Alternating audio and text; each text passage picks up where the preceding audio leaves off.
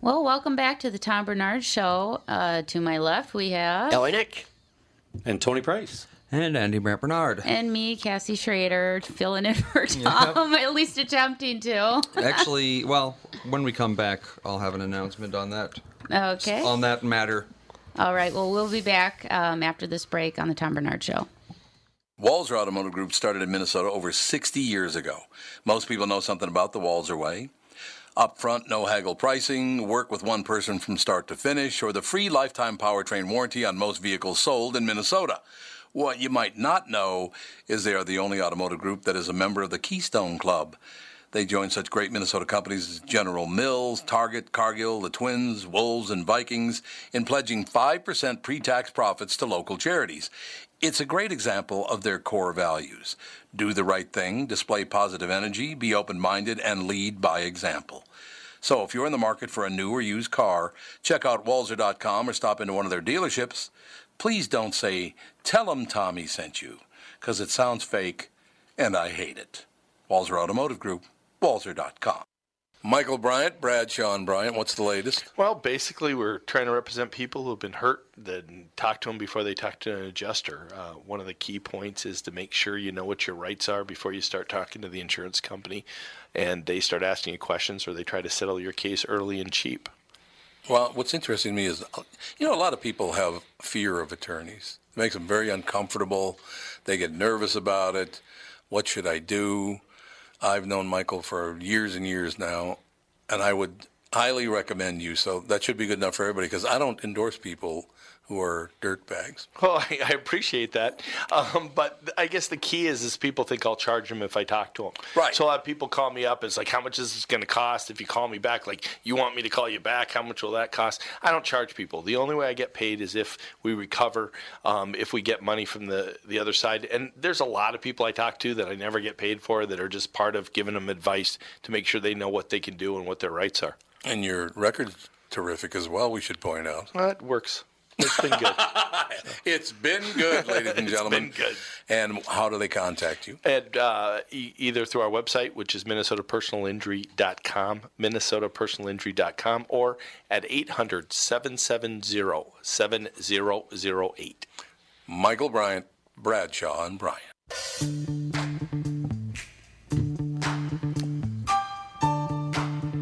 And no, this is not Vanilla Ice. That was my question.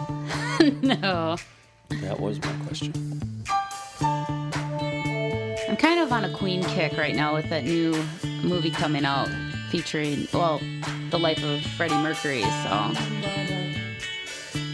Such a great song. Yeah, I'm interested in seeing that movie. Yeah, I heard, from what I've seen in the trailers, I mean. Yeah, I've seen the trailers. God, what is the actor's name that's going to be tough pulling off Freddie Mercury, though. He was such a unique person and had so much characteristics, stuff that he did, that I don't know how they're going to pull that off. I mean, even his facial expressions and the way he moved his mouth, I don't see how they're going to do it. CGI. Nah. I mean, originally, I think it was, is his name Sacha Baron Cohen, the guy who did Borat? No, he was originally going to be Freddie Mercury in this movie. But I think there was I can't see him doing it. Well, I think there was it's called Bohemian Rhapsody. That's what it is. Of course it is. Yeah, I couldn't remember if they titled it off of Bohemian Rhapsody or if it was titled something else. Did they give the guy prosthetic dentures so he had big teeth? I think so. Because it's part of it. And it's part of Freddie's look. I mean, his teeth were too big for his mouth. Yeah, it's Rami Malek or Malik. Oh, yeah. He was in something recently. I know the name. Mike Myers is in it? Yeah, Mike Myers is in it. Wow. He's Mr. Robot. He was a bad casting decision. I'll tell you that already. Oh, really? Oh, yeah. I don't think I've seen him in anything else. But Because it's not Talking casting. about Remy or Mike Myers? Oh, I love Mike Myers, although he's had a few bombs. If but it's not casted right, it's going to stink. Yeah. Yeah, Rami, he was not a good choice, I don't think. Because casting's everything in those kind of movies. Uh-huh. You don't have somebody that hits it dead on. Well, it's like how the Han Solo movie, It sucks. people just couldn't see him as Han Solo because he wasn't. See, Yeah, now I always put the credit on the director. If the director can't pull off, if the director doesn't have a good vision of the story, that thing is going to suck, and it doesn't even matter who the actors are. Well, see, I saw Solo in the movie theater, and I'm a huge Star Wars fan. And the connection that I have with all the characters, I mean, I've had my whole life. So when I saw it, I had low expectations. On the movie itself, Ron Howard took over directing the movie. The movie was great. The storyline was great. But there was that disconnection with the actor who played Han because he's not Harrison Ford. Because Harrison Ford is one of those actors that are bigger than the character itself. I mean, you cannot picture anybody else being Indiana Jones. You can't picture anyone else being Han Solo. I'm really surprised they didn't just put him in makeup to make him look like Harrison Ford, at least. I even posed the question, with today's technology and CGI and all that, like what they did with Kurt Russell in Guardians of the Galaxy. Oh, yeah, they easily could have done that. I almost would have rather seen Harrison Ford come in and have them digitally de-age him to play his part, and they could alter his voice where it sounded younger. I mean, I almost think I would have rather seen that. There is a couple of actors that I can't think of their names, but they could pull off Freddie Mercury. I'm surprised they didn't use somebody closer looking. I know. It's weird. He doesn't look really anything like Freddie Mercury. No, at all. Well, as long as they give him the big teeth. Apparently, we are not having an easy time getting our guest on because, I haven't gotten any calls. I don't know what's going on. So until they figure that out, I have had so many issues. Well, Dave, dealing with computers and updates, and I'm ready to throw in the towel and say I've had enough. I'm going off the grid for a week. I've thrown the towel on television. I don't watch television anymore. I don't have time. I'm months in, zero television, zero. I'm actually just putting my television together today. Actually, I'm no longer watching. I watch TV every day, but I don't watch commercials. Oh, you got the old DVR? Well, yeah, I built a DVR out of a computer, so. So you just basically record like? Yeah, I told it like 4 years ago what I wanted to watch. So every time those shows come on, it just records them, and I just kind of go through and we have a lot of fun with that. Like my wife never watched Friends in the '90s. Yeah, God, I love that show. But she just fell in love with what's his name, Matt LeBlanc's new show, Man with a Plan. Oh, really? Okay. And my wife we just saw it at once, and she said, "Oh, this show is great." And I said, he used to be in another show, and she said, "What was that?" I think that's been canceled, though, hasn't it? Which one? Man with a Plan. I don't know. I think it's. I haven't. I don't know. The season just ended, so and we haven't seen the last one yet. I think it got canceled. Well, that's unfortunate because we really liked it. But anyway, so we started watching Friends, and I told it to record. It took like 4 days, and we had 200 episodes of Friends. I've been revisiting a lot of old shows, and I don't know. I don't think Friends holds the test of time now, for me anyway. But I start watching all the original Cheers, starting with episode 1, and I don't know. They still hold the test of time. Like things on that show are relevant today. But with Friends, things weren't really relevant to me anyway. Friends is a rather juvenile. Yeah. Well, yeah. But Cheers actually is still like stuff they're talking about was like, wow, this was a long time ago. And I love Cheers. Yeah, Cheers is. And even the spin-off of Cheers was Frasier. Yeah, Frasier. Kelsey Frasier Grammer too. was phenomenal. Wasn't there another one too? I don't know. Or was there a spin-off of Frasier? It seems like I don't think they ever spun off Frasier. No, it was just Cheers and Frasier that I know of. It seems. I drink a lot, so my memory's playing tricks on me. Spin-offs go back a long way. I mean, yeah, they do. All in the Family spun off the Jeffersons. And Maude. And Maude. Oh, there was actually. There was a show called The Tortellis. Apparently. Oh, yes, there was. That was from spin-off of Cheers? Cheers, yeah. It was the waitress. Carla's family? Or Loretta. Yeah. Or one of the two. No, it was Carla or and her Loretta. husband. Yeah, Carla. Her husband came back to her. Yep. And I remember that show. That didn't last long, though. Oh, it was short-lived. No, it was one season. Yeah, short-lived. In 1987. So a couple days ago, I started watching old reruns of WKRP in Cincinnati. Oh, that's a great show. That show is just a lot of fun. I remember being a kid and listening to my parents, like, the only time I've ever really heard them, like, laugh out loud for, like, till they cried was watching All in the Family. I can't find that show anywhere. It's impossible to find. All in the Family. On eBay for $300. Well, eBay's got everything. Other than that, why is it not on any channel? I don't, because people would be afraid to, like, host it. because people would start rioting when they heard, what Archie says. Yeah, true.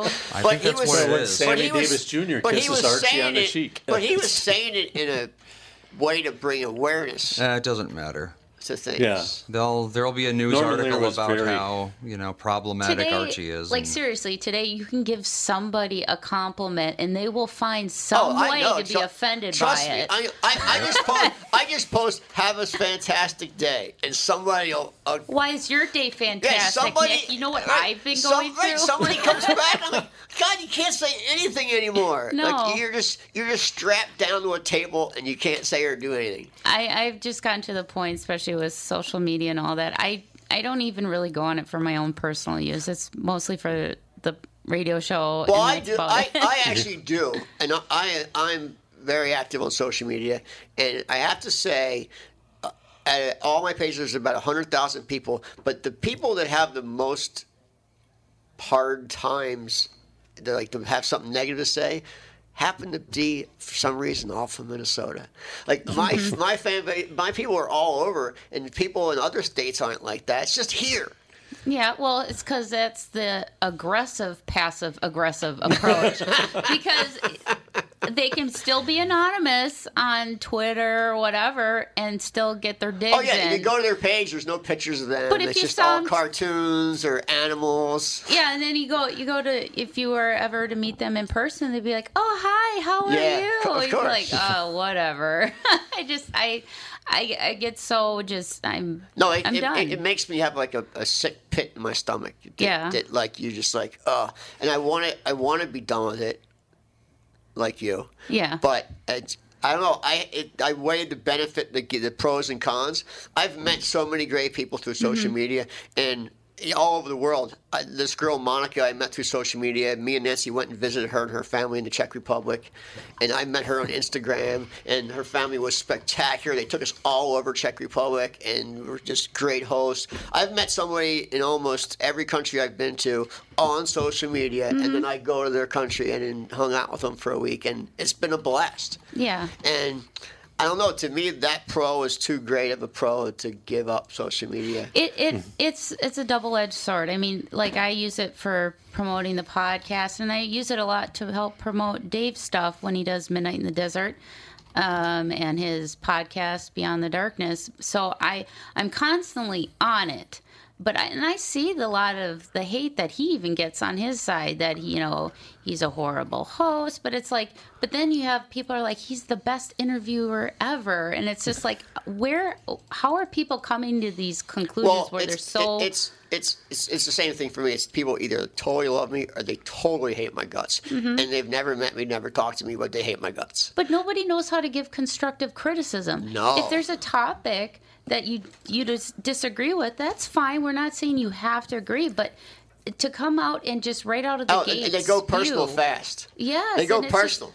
Okay, if you have a problem with something, just be constructive about it and say, I disagree with this point because, and then be adult about it. Right. I mean, the stuff I see, it's just like, how miserable are you in your life that you have to just spew this constantly? And it's usually the same people over and over again. And I know I'm an easy target, and I put myself out there, so you're going to get it. You're going to get it. That's why Tom doesn't do social media, because he puts himself out there, and he's an easy target. Yeah, and that's how I got. I mean, I've been listening to Tom for 25 years, since I was in, I thought you were only 24.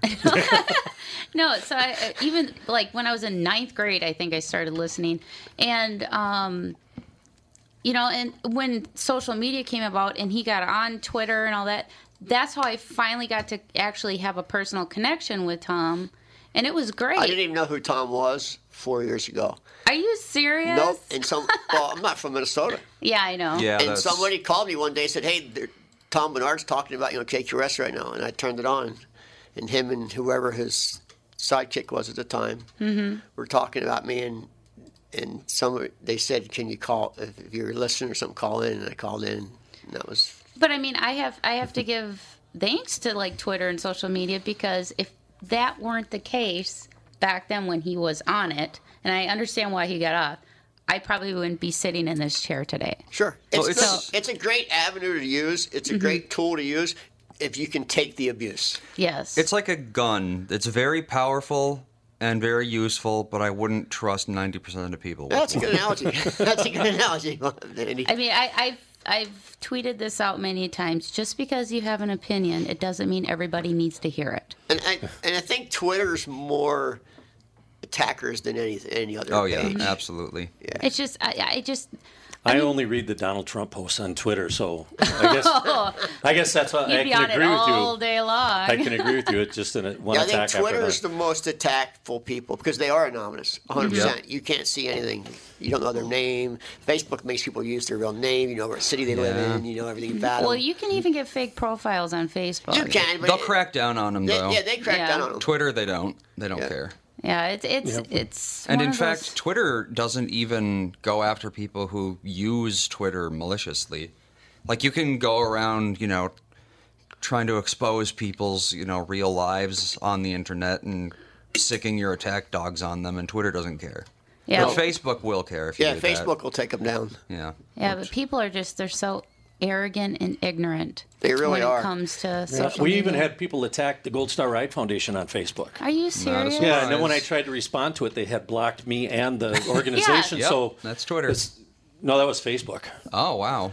Yeah, so the person who decided to have bad things to say was not open for rebuttal. No, they just want to get it out there, and then they'll block you so you can't.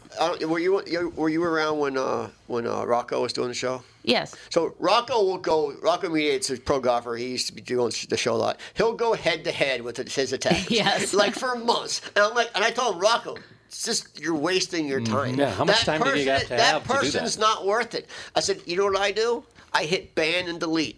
Ban and delete, ban and delete, ban and delete. And I just, that's it. I just delete their comment and I ban them for life. Like they can't get back.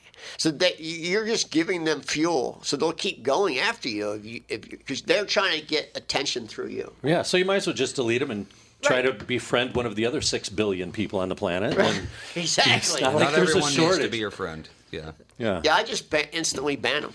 And then anybody that they are in cahoots with, I ban them. Well, what I try and do is I just try and do the simple approach where they just spout hatred and stuff, and I'm like, oh, I'm so sorry you feel that way. I kind of do and that's what Nancy does. But I want to make this clear. I don't ban people for saying an opinion. Mm-hmm. I'll ban them the second they say something derogatory or they go personal. Yeah. When it's clear that they are not interested in criticism. If they call me a name or say something personal, I instantly ban them. All right. Well, we got to take a quick break, so we'll be right back on the Tom Bernard Show. Hi, this is Tom. If you spend any time at the lake, you know how important it is to have the right dock. That's why you should know about flow docks. Flow docks are rock solid with double bracing to eliminate side-to-side sway. They're completely modular so you can configure them to your family's needs or add on as your family's needs grow. And get this, you can install, level, and remove your flow dock without even getting into the water. You see, Flow's passion to invent a better way to make life easier comes through in every product they make, right down to Flow boat lifts that are quieter, faster, and effortless to install and use. Are you starting to see a pattern here? Flow is about making things easy. My friends at Flow also told me that hockey star Ryan Suter bought a Flow dock and lift as he wanted the best for his family. See for yourself why they say they've been perfecting leisure time since 1983. See them at FLOEINTL.com, Flow Docks and Lifts. A better way. It's Tom telling you how easy it's been for me to lose weight on the Nutrimost weight loss plan. And now you can find out how to have success losing weight at Nutrimost Twin Cities in Plymouth, just like me, at their free informational dinner on Monday, June 18th, 6 p.m. at Jake's in Plymouth. Those unwanted pounds will melt away really fast. I've lost over 55 pounds at Nutrimost Twin Cities in Plymouth after being educated on clean eating, finding out what foods my body prefers, and I now know the foods that are weight gain triggers. As I've said over and over again, the Nutrimost weight loss plan is so easy, and they guarantee that you'll lose 20 pounds or more in just 40 days. There's no exercise, shots, drugs, prepackaged food. I'm never hungry. Nutrimost Twin Cities in Plymouth has helped me change my life, and I know they can help you too. Call now to register for the Nutrimost Twin Cities in Plymouth dinner. It is on June 18th. To register, call 763-333-7337. That's 763-333-7337.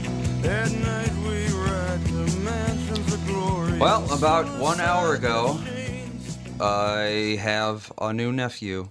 Aww. We don't know his name or anything else, really, but the birth has happened. We'll just call him Little Tommy, because that's what he said. He goes, I don't care what the name is. No, I asked Alex. I said, are you going to name your kids after anything after your grandparents or your parents? She said, hell no.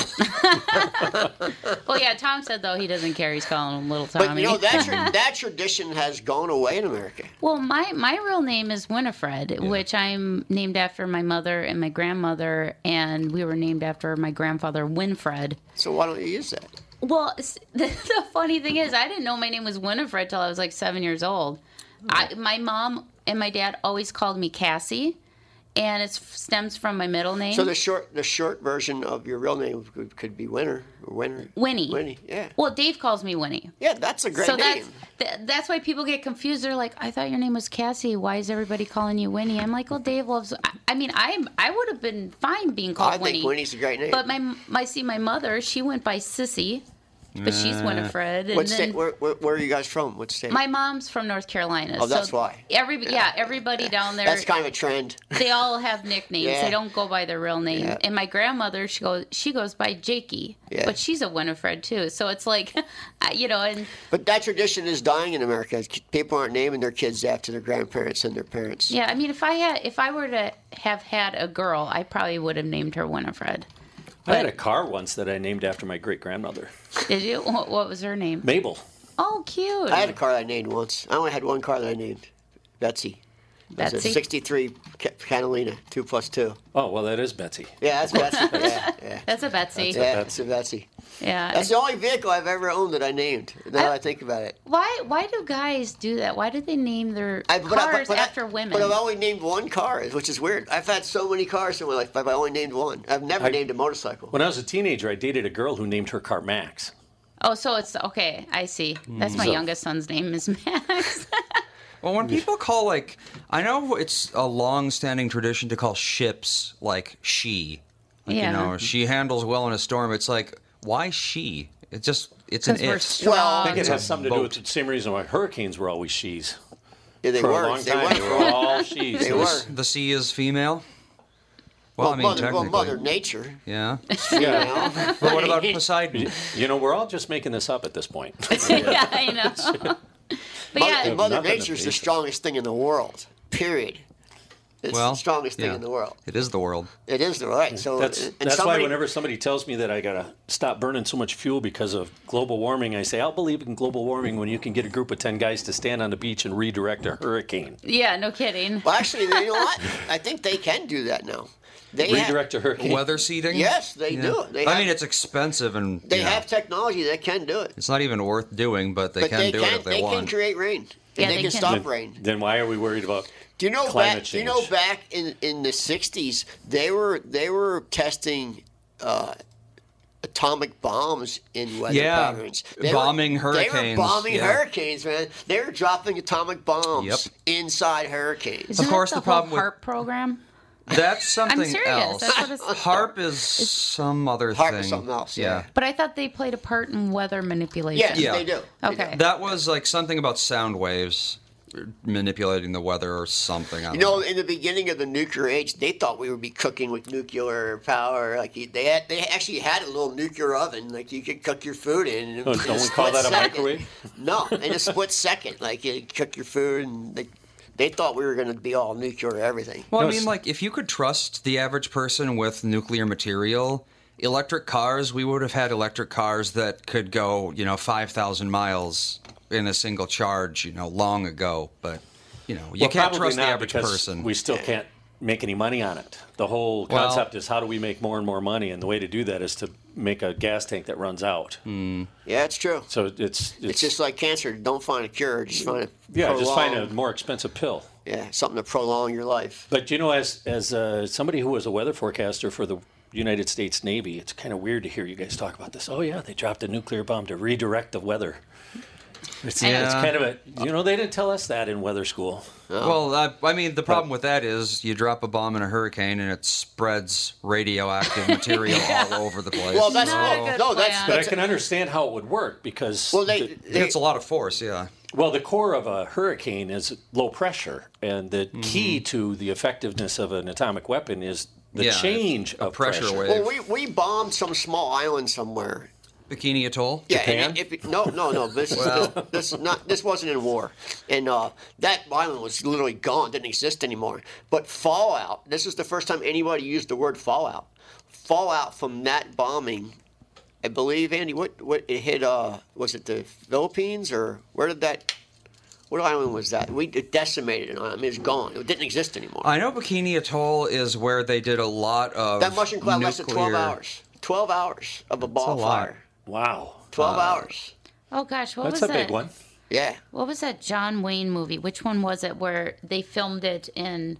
Was it Nevada or Arizona? Well, the most John Wayne. It's about half of them. No, it was there was only 260. No, but it was supposed to. Oh gosh. Yeah, that John Wayne movie filmed in Nevada. No, it's the one where he You know played the like one? a Egyptian. He owned about 250 acres of Nevada, too. God, Yeah. why can't I think of the movie? But yeah, a lot of the people that acted in that movie came down with cancer because that place was a nuclear fallout area and they were riding horses and it was kicking up all the dust. You know, all through the Midwest is bomb silos. You know, they go all through North Dakota. I don't know if you've ever been in one, but so there's one for sale right now. Conqueror? Yes, The Conqueror. Yeah. That was the movie that a lot of the people that worked on the movie. And they think that's why John Wayne got cancer was because they were filming. Didn't have anything to do with this 2 packs a day. No. Well, that didn't But help. no, there were some people who... 2 packs a day for 50 years. There are cancer cells in America, certain areas that the rate of cancer is 1,000 times higher than anywhere else in America. Well, but apparently, there was the director died of cancer. Another guy had kidney cancer. A third guy got cancer who worked on the movie. Let's see. The cast and crew totaled 220, and by 1980, which is about 20 years later, 91 of them had cancer. That's a lot. So, We're going to have to avoid that spot. But so when we go on motorcycle rides... A lot of stuff was tested in Nevada in the 50s and 60s. They did a lot, like the Manhattan Project, I believe, was in... And they still test aircraft in that area. Mm-hmm. Well, I mean, what else are you going to do with miles of uninhabitable desert? Just nuke it, I guess. Well, it's kind of... Blow it up. Actually, development's encroached that area. So now they still test planes over people's houses and stuff. I mean, it's encroached. I wouldn't live there. I remember used to fly into Vegas, and you could just see Vegas as a little island of lights. Now it goes on forever. Yeah. Like, it never stops. Like, Nevada's pretty populated now. Yeah, but I remember I watched a documentary on that. I'm like, wow, that is... I mean, granted, I think... When was that movie filmed? 1956 or so. So it was right... But I think the testing sites were... Oh, yeah, here we go. St. George, Utah, 137 miles downwind of a site where just a couple years earlier they had detonated 11 nuclear weapons. And that's just stuff that they're telling you about. Yeah. Imagine the stuff they did that they're not telling you about. Exactly. So what's the half-life of nuclear fallout from 11 nuclear weapons? A lot. The dust that it creates, it's... Is it safe to go there yet? No. Well, I mean... people are living in Chernobyl. Yeah. People live there now. The thing about nuclear material but they do. is it's not like the radiation that the bomb puts off stays around.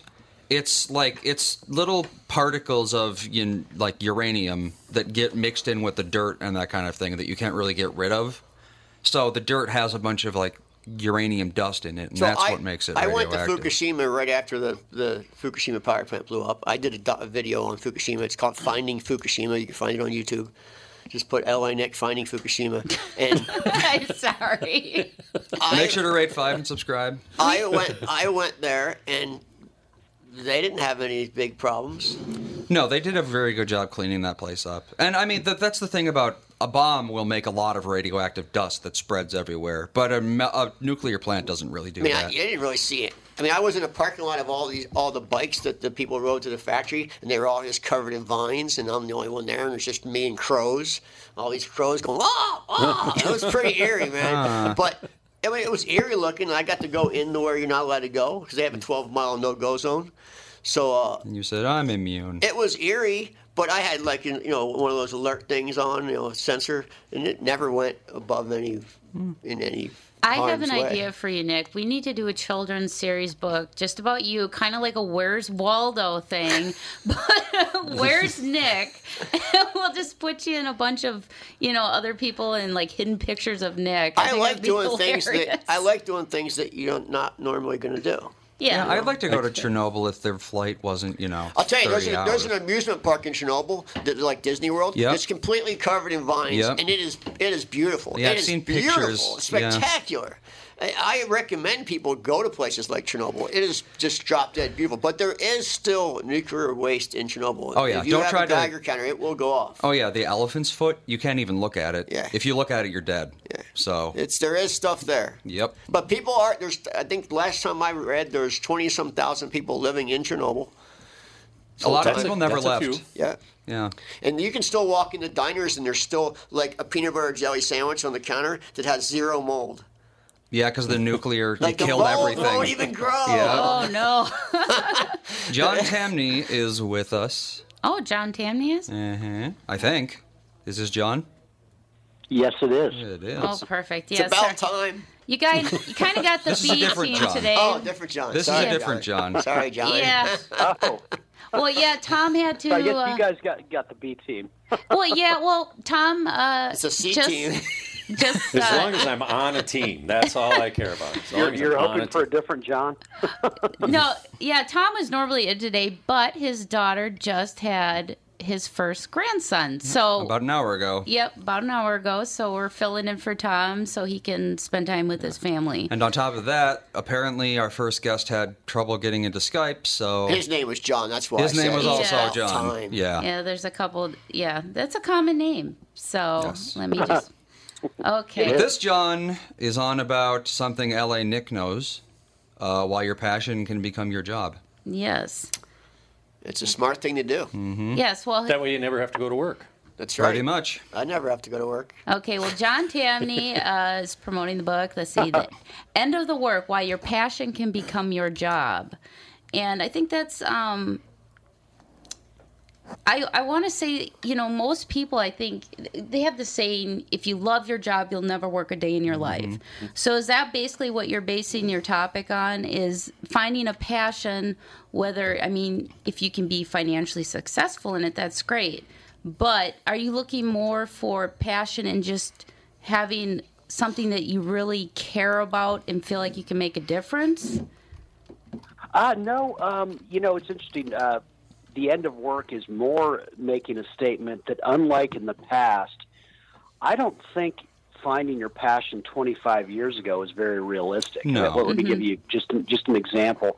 When Bill Belichick got into coaching, even at the NFL level, assistant coaches were paid $25 a week. And so if you wanted to make what I consider the highly cerebral sport that is football your life back then, it was probably a little bit irresponsible to do. But fast forward to the present, and the first chapter of The End of Work argues that college football players should be allowed to major in college football. And I base this on the basic truth that on the NFL level, okay, it's a given, assistants generally make in $1 million plus per year. But what's fascinating about it right now is that Boise State's hardly a major conference school, but the assistant coaching pool, salary pool there is over $2 million a year. The average in the state of Georgia alone, there are 36 high school football coaches who earn over $100,000 a year. And so I'm saying that quite unlike the past, thanks to this boundless prosperity, what you're passionate about is a reasonable career choice, very unlike what it used to be. Mm-hmm. Yeah. Well, based on the description, it mentions things like automation, and, people are always, anytime there's a new wave of automation, people worry about jobs. And the thing about that is no one's dream is to ever work on an assembly line, or, they don't dream of working in a cannery, and that's the kind of job that automation is taking away. So it makes it more like the more jobs that are dream jobs exist, because the non-dream jobs are being automated. Oh, you put it so well. You could have written my book, because that's exactly what I say. Andy could have written your book. I say that robots will be the biggest job creators in history. Yeah.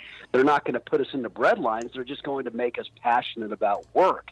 Because you think about this evolution, 150 years ago when you were born, you kind of knew what your future was. You were going to work 6 days a week, whether you liked it or not, on the farm. Mm-hmm. And then these robots, primitive robots called fertilizer and tractors, came along and freed humankind from the constant effort to create and raise food. But far from putting us into bread lines, it freed us up to cure diseases, to create cars, airplanes, computers, to entertain. Imagine the world we live in today. It's a triumph of job destruction. And so where we're automating the most is naturally where opportunity is greatest, simply because people are free to avoid what they hate and they can specialize in what they love. Okay, well, John, we got to take a quick break. We'll be back in about 90 seconds, and then we'll I got a bunch of stuff get to more add to that. delve into having your dream job and your passions. So we'll be right back here on the Tom Bernard Show. Excellent. We are here with Chris Lindahl. What's the latest? Chris Lindahl Real Estate, the real estate brokerage, is finally here. We've declared our innovation independence. Your innovation independence? You're dressed independently today, I will tell you that. You look good, man. You look great. Thank you. And we also have something super exciting for KQ listeners. We are going to give away a free listing side commission now through June 29th. How does that work? So we're going to sell someone's house for free. What? Yeah. That's pretty good. Yeah, and it's just a way of saying thank you. And KQRS has been amazingly supportive to the Chris Lindahl brand and now to Chris Lindahl Real Estate. It's a way for us to say thank you. It's also not a bare bones offer. So everything that Chris Lindahl does to get you top dollar for your house, we're still going to do, and we're going to do it potentially for free for one listener. Now, how do people get that done? How do they qualify for the? Was it a drawing or what? Is it? Yep. So it's a drawing. So you can go to chrislindahl.com. That's Chris with a K, and you can click on the free listing side commission giveaway tab to sign up, or you can call 763-401-SOLD. That is a wonderful thing. And when do they need to do this by? So the deadline is June 29th. June 29th. And how do they do it? They go to chrislindahl.com, that's Chris with a K, or call 763-401-SOLD. And I just want to say thank you so much for all of the support during our transition. We're super excited, and we're bringing innovation to another level. It is a wonderful thing. Chris Lindahl. Thank you. You're a good man. Tom here for Sabre Plumbing, Heating, and Air Conditioning. When you call Sabre for service, you'll get a certified technician that's an expert at diagnosing, repairing, and installing heating and air conditioning equipment. Sabre Techs give you the service you need, not the other stuff that you don't need. When you combine that with Sabre's A rating for customer service and the best equipment from Bryant, you get exactly what you need. So make the call to Sabre Plumbing, Heating, and Air Conditioning today. Sabre and Bryant, whatever it takes.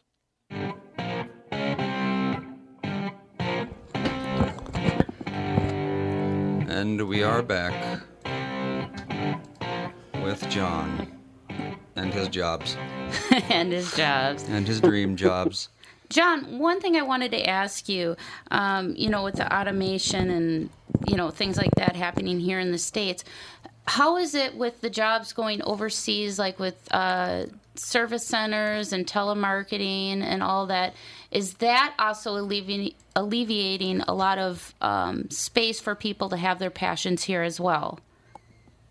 Oh, yeah, absolutely. Let's remember that if it were just about jobs, all we would have to do is abolish the ATM machine and the computer and the telephone. Mm-hmm. We'd all be working, and we'd be incredibly poor, but we'd all be working. And so anytime you can divide up work, just as it's good if the five of us were on an island, we would be more productive if we divided up work. We're much better off when we can divide up work with the rest of the world, because it's not about job loss, it's just about specialization.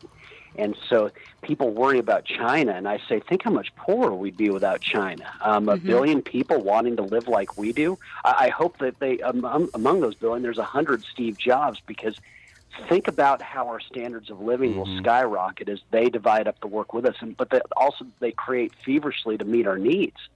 Well, one thing I've noticed too, and I've heard this from a lot of, because I'm not really the millennial generation, I'm right on the cusp, but a lot of people that are a little bit younger than me that have gone to college and tried to have these careers, it's hard for them to find something in the field that they, went to school for and the pay that they want. It's almost impossible. Most people I know went to law school cannot get a job as a lawyer. Really? Unfortunately, degrees are so common that they're almost useless at this point. So how does that stem with having, your passion work and not, like if somebody's coming just fresh out of college, how can they get to the point where they want to be passionate and be where they want to be? I mean, does it take 10 years? Is it taking just 5 years? Because I never went to college per se, but I just, what I'm confused is that it seems like a lot of these, I don't want to say minimum wage jobs are, I mean, it almost seems like the people in college are having to take these, minimum wage or something that's completely below their level. And so I guess if they want to be passionate and what is a best route for them to take in case if the job market is saturated with a particular field, or whether it's being a lawyer or a doctor? Well, what I should first say is that happiness is hard. I think happiness comes from hard work, but it's hard to find something that you're excited to do every day. And in my case, I had to be laid off once. I had to be demoted once. I had to take jobs to pay the bills so that I could become a writer. I'm so glad I did it, but I point out in the book through my own story that you're not just going to fall into something that you love necessarily right away. It could be that you do that, but it's not necessarily. And so, I took a job as a fundraiser for a nonprofit. I've done all sorts of things to make money so that I could eventually be paid to write. In terms of college, the chapter 3 of the book says that education isn't unimportant, but it's vastly overrated. I don't have the book in front of me. I think that's, when has it ever prepared you for the future? And it certainly can't prepare you now simply because we live in a dynamic economy where the nature of work is changing all the time for the better. And so what could they teach you? What could professors teach you about work? If they could tell you the future of work, they wouldn't be professors, they'd be billionaires. And so my take, and this is why the book is as much for parents as it is for kids, is don't worry about if your children don't particularly love school. The only thing you have to worry about is if they lack passion, because we thankfully live in a time and place that you can combine the two. Now, in terms of the people who are struggling to find things, you're on the cusp of millennial. Okay, so I'm Generation X. So I got out of college in 1992, and they said the same things about my generation. There were movies made about us, and it's all in the book, Reality Bites, Slackers, Singles. We were supposed to fold shirts at Gap for life because jobs were slim, and we were going to live with our parents for life. And then the Internet happened, and the generation that was supposed to fail and be lazy created the Internet boom. And why? We were the closest to technology. We understood it. And so we became the richest generation in the history of the richest nation in the history of the world. Millennials are going to do the same thing. They're close to this technology in ways that no one else is. It's no mistake that Mark Zuckerberg is of the millennial generation. And so I don't worry about your cohorts. You guys, just like every past generation, because you're closest to the technology and because you'll get to more and more do what you love for work, I don't fear that you'll be able to find stuff. All I'm saying is look out there. Happiness is hard, but when you find it, it's going to be amazing. And the nice thing about the U.S. is that the jobs are endless. Well, I think, too, with the generation that's coming up now, I've been trying to teach my kids that because they're the instant gratification generation. That's what I call them. They want, if they post something, they want, somebody to like it right away. So, I'm trying to teach them if you find a passion or something, there are steps. You're not going to get there overnight. It's a lot of hard work. You're going to fail. But if you fail, that is a lesson learned, and you just learn how to not do that again. So I think, I hope that generation can grasp that, because my generation, we had to work.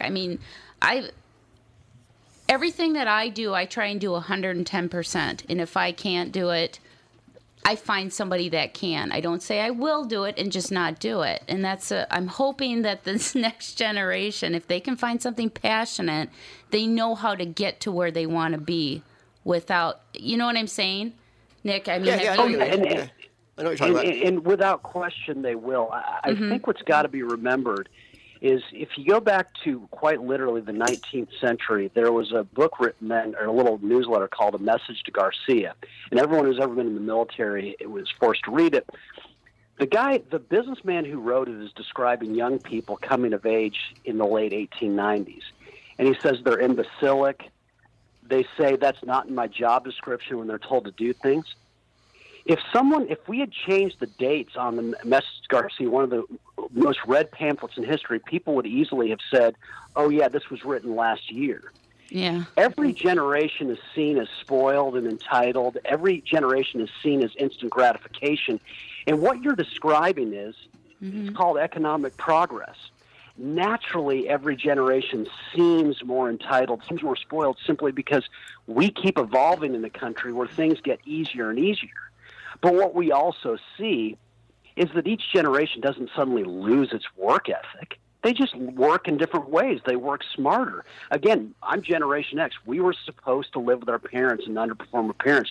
We knocked our parents out of the park. And mark my words, the millennials are going to get so filthy rich until they start looking down on the generation, I think it's Z, that follows them. They start looking down on them and say that they're lazy. This is a story told about every generation. But are you basing this on the United States? Or, yes, and that's okay. Yes. For the most part, I travel a lot, so I see a big difference between workers in America and workers in other countries. To me, we have the most miserable workforce in any country that I've been to. Now, I'm sure there's countries where people are more miserable in their workforce, like North Korea or something like that. But most of Europe, people love their jobs. Like, they do. They just love their jobs. Especially, I go to Italy a lot. Those people just love what they do. And everybody seems happier when they're at work more than when they're home. Like, they kind of want to be at work more than they want to be at home. Well, we're told that anyone can be a CEO if they try hard enough, which is not true. And then when people realize that, they just kind of give up. Well, I think, I mean, like for Tom, for instance, I mean, where he is at today in radio, I mean, people think that it was just handed to him overnight. I mean, it took him a long time to get where he's at today. And I think people don't, when they see successful people, they don't look outside the box. They just see them as successful and that they're lucky. Yeah, they were born into this. Yeah, people don't realize the sacrifices and steps you have to make to get to a level of success. But this is where people get confused. And you might say something about this in your book. I like to read your book, actually. A lot of successful people doesn't make them happy. In fact, it's the opposite. The most successful people I know are the most miserable people I know. No, studies have shown that after about $100,000 a year, happiness really doesn't increase with income. Well, I hear you, and I hear what you're saying about how people don't realize what it takes and everything to succeed and all that. But I think in that Americans are supposedly miserable. But I think what's got to be remembered is that what we're also seeing today is that Americans, unlike most people anywhere in the world, generally don't take all their vacation allotment. And that's not because they're not secure in their jobs. Americans increasingly just love doing their jobs. And so that's interesting about Italy. But isn't it also interesting that people around the world continue to risk their lives to get to the United States? And you can rest assured they're not doing it because they want to spin around. The very third world countries are, yes. People who live in Poland aren't trying to come to the United States. People who live in Italy are not trying to come to the United States. You don't think so? I know so. I go there. I'm there as much as I'm here. They're not trying to come here. Well, there's one or two that are still trying to come here. They're just harder to find. The Italians love living in Italy. They're the most proud people of their country that I've ever been to. So they like much slower economic growth. I suppose. Yeah, isn't it interesting how many Italian descendants live here? Yeah. They leave work at noon and go drink wine till 5 p.m. and go back to work. And only half of them go back to work. Huh? So how do you not love that? Yeah, every retail store closes at noon and doesn't open back up till 5 p.m. Well, speaking of immigrants. Have you done research and stuff to see that immigrants that are coming here, are they hitting that success point that you are stating in your book? Are they hitting those passions probably more so now than they did, let's say, 20 years ago? I haven't done empirical studies on it other than I would say, of course they are, and let me explain why. There's a reason people line up to get here. They're not, the purest market signal in the world is where people migrate to for opportunity. The fact that so many want to get to the United States, and it's much harder to now, I think that's unfortunate. People are free to disagree with me, but the fact that people strive mightily to get here is a sign that this is where you can make it, that this is where poverty doesn't fester, but in fact the U.S. is where poverty is cured. Now, certainly if you look throughout history, is it any mistake that the U.S. is the most entrepreneurial country on earth? I think not. We descend from the people who literally risked their lives crossing oceans and borders in order to get here, knowing that they were going to get here and not know the language, not have any security. They weren't coming here for security. They were coming here for economic freedom. So it's no surprise that descending from the people who left Europe, who left Asia, left South America, that we have the most entrepreneurial society on earth, that the most innovative companies in the world are based here. Well, of course, they're generally started by immigrants, and that tells you something. I would agree. In the past, that was the case, but you have to put into the consideration that lifetime welfare didn't exist then. Now you have lifetime welfare for your life till you die. That didn't exist back then. That exists now. And you can come here and get it for life until you die. But that's not. But to be fair, unless you're a citizen for 5 years, you're not eligible. Now there are going to be slippages. There are going to be governments that defy the law. Minnesota does. Minneapolis does. Only citizens, and if that were true, let's look at Mexico. Well, how many sanctuary cities are in America now that can't ask you if you're a citizen? But we're not talking about that. We're talking about inflows of people. And so if you look at Mexico as an interesting example, if they were just coming here to get welfare, then what we would have seen, particularly from 2009 to 2014, would have been a huge surge of people crossing the border. But in fact, the opposite. There were more people leaving the United States for Mexico than crossing the border from Mexico into the United States.